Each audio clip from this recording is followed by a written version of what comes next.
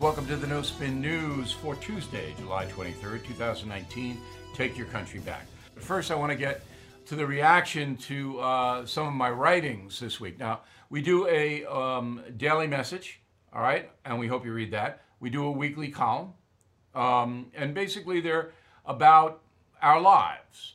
So one of the things I said this week was I believe there's going to be an uprising by working Americans, regular Americans, non-ideological Americans. It's going to be an uprising. Now, the timing depends on whether President Trump is reelected or not, who runs against him, who the Democrats put out, all of that. So I don't know the timing. But I've got a lot of reaction from it, and I want to go over my thought process. So there are really four reasons that I believe the American public has had enough.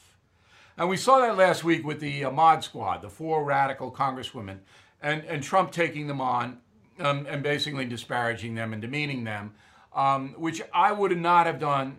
I would have done what they were saying rather than who they are. For example, Ocasio-Cortez, congresswoman from New York, just yesterday, said, we got to let everybody in the world in here. Everybody in the world has a right to live in America, unencumbered. I mean, that's just insane stuff. That's just like listening to somebody who has been institutionalized ramble. That's not how crazy that is. Just attack that. You don't need to attack her. So that's my take. But this anti-Americanism, this really is starting to get people angry. I want to give you a little example of how this plays out. So in New York City last night, there were two separate incidents where police officers tried to make arrests.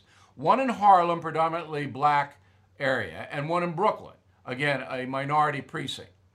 So the cops were making the arrests, and then people came along and threw water on them, threw water on the police officers who were in the process of making an arrest. Now this, I believe, is spurred on by anti-police sentiment, which goes along with America's a bad country.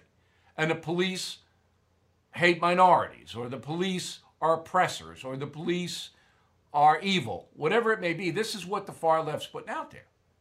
Now, shockingly, and I say that as the grandson of a New York City police officer, the cops didn't arrest the people who threw the water on them.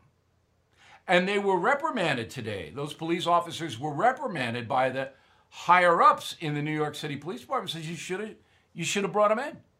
Now, that might have escalated things, so I don't know, I wasn't there. But they can be charged. People, you throw water on a police officer and make an arrest, you can be charged with a crime, a serious crime, and you should be. But anyway, this is all part of the America is bad. And that is the heart of the radical left and their belief system. All right, so Donald Trump and the Democratic leadership have reached a budget agreement. First, this break, go. You have been hearing about gold all over the news. Prices keep going up.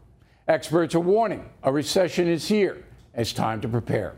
A recent analyst this week says he sees gold going up hundreds of dollars per ounce to hit $1,700. That's why I recommend you check out the Hartford Gold Group to learn more.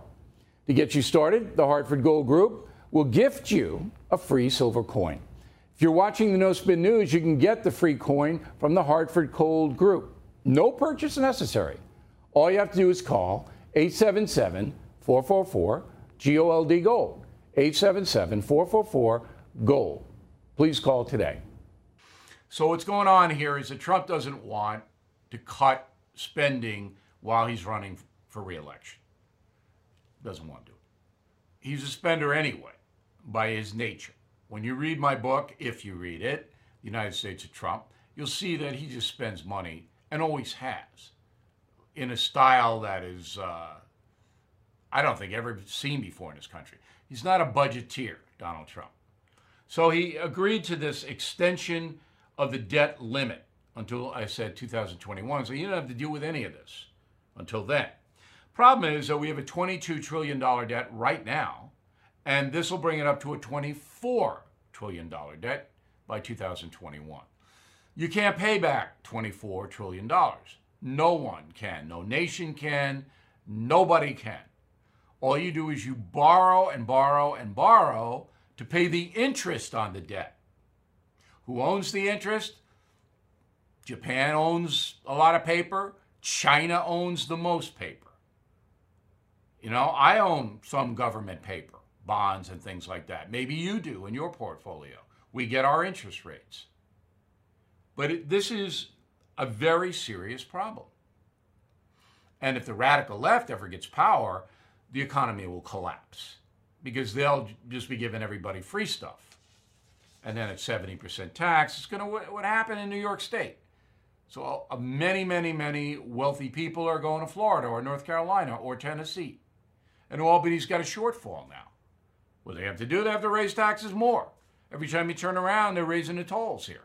That hurts working people. First this break, then mail. Go.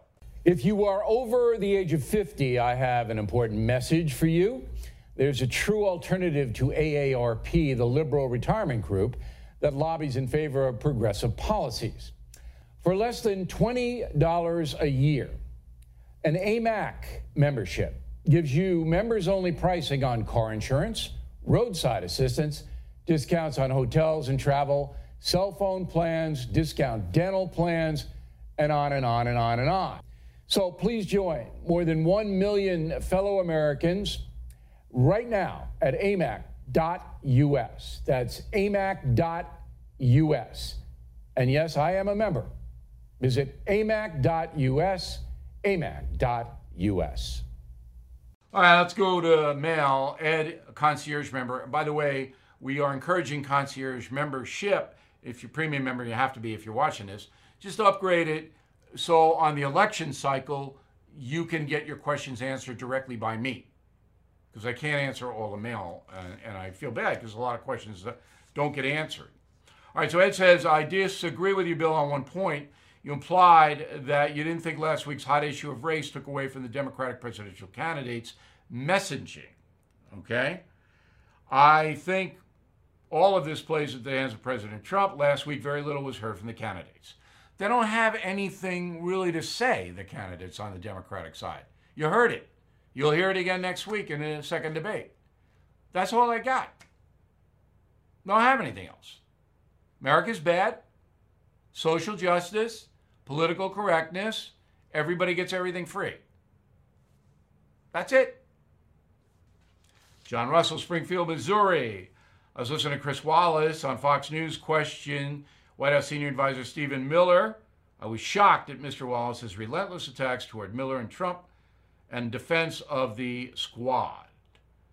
Do you believe I am accurate? No. I talked to both of them, Wallace and Miller, after the debate because I liked it.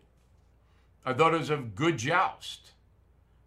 You know, look, Wallace fancies himself as a very tough questioner. I think, I told Stephen Miller, he beat him. Miller beat Wallace on the garbage comment that Ocasio-Cortez made. Ocasio-Cortez said, well, 10% of garbage isn't enough. Well, garbage she was referring to are domestic policies, whereas Wallace denied that. It was clear that's what Congresswoman Ocasio-Cortez was referring to. Clear. So Wallace lost that. But I thought Wallace, you know, he was the way he should have been. So I liked that debate. I think we should have more of those. Eugene Kopp in Los Angeles. Your column on Berkeley, California was scary, Bill. Hard to believe how radical it is. I live in California for 30 years, been witnessing the degradation of life. Most affected middle class, which is progressively thinning. People can't afford to live here, and they're moving to more conservative states. My question is why people don't learn from reaping what has failed. Is this some kind of disorder? Yeah, I mean, ideology overwhelms common sense. I know people, no matter what you present, what kind of evidence you present that socialism doesn't work, they don't care. They still support Elizabeth Warren. So, and I feel bad about California. I know what you're up against out there. See you tomorrow.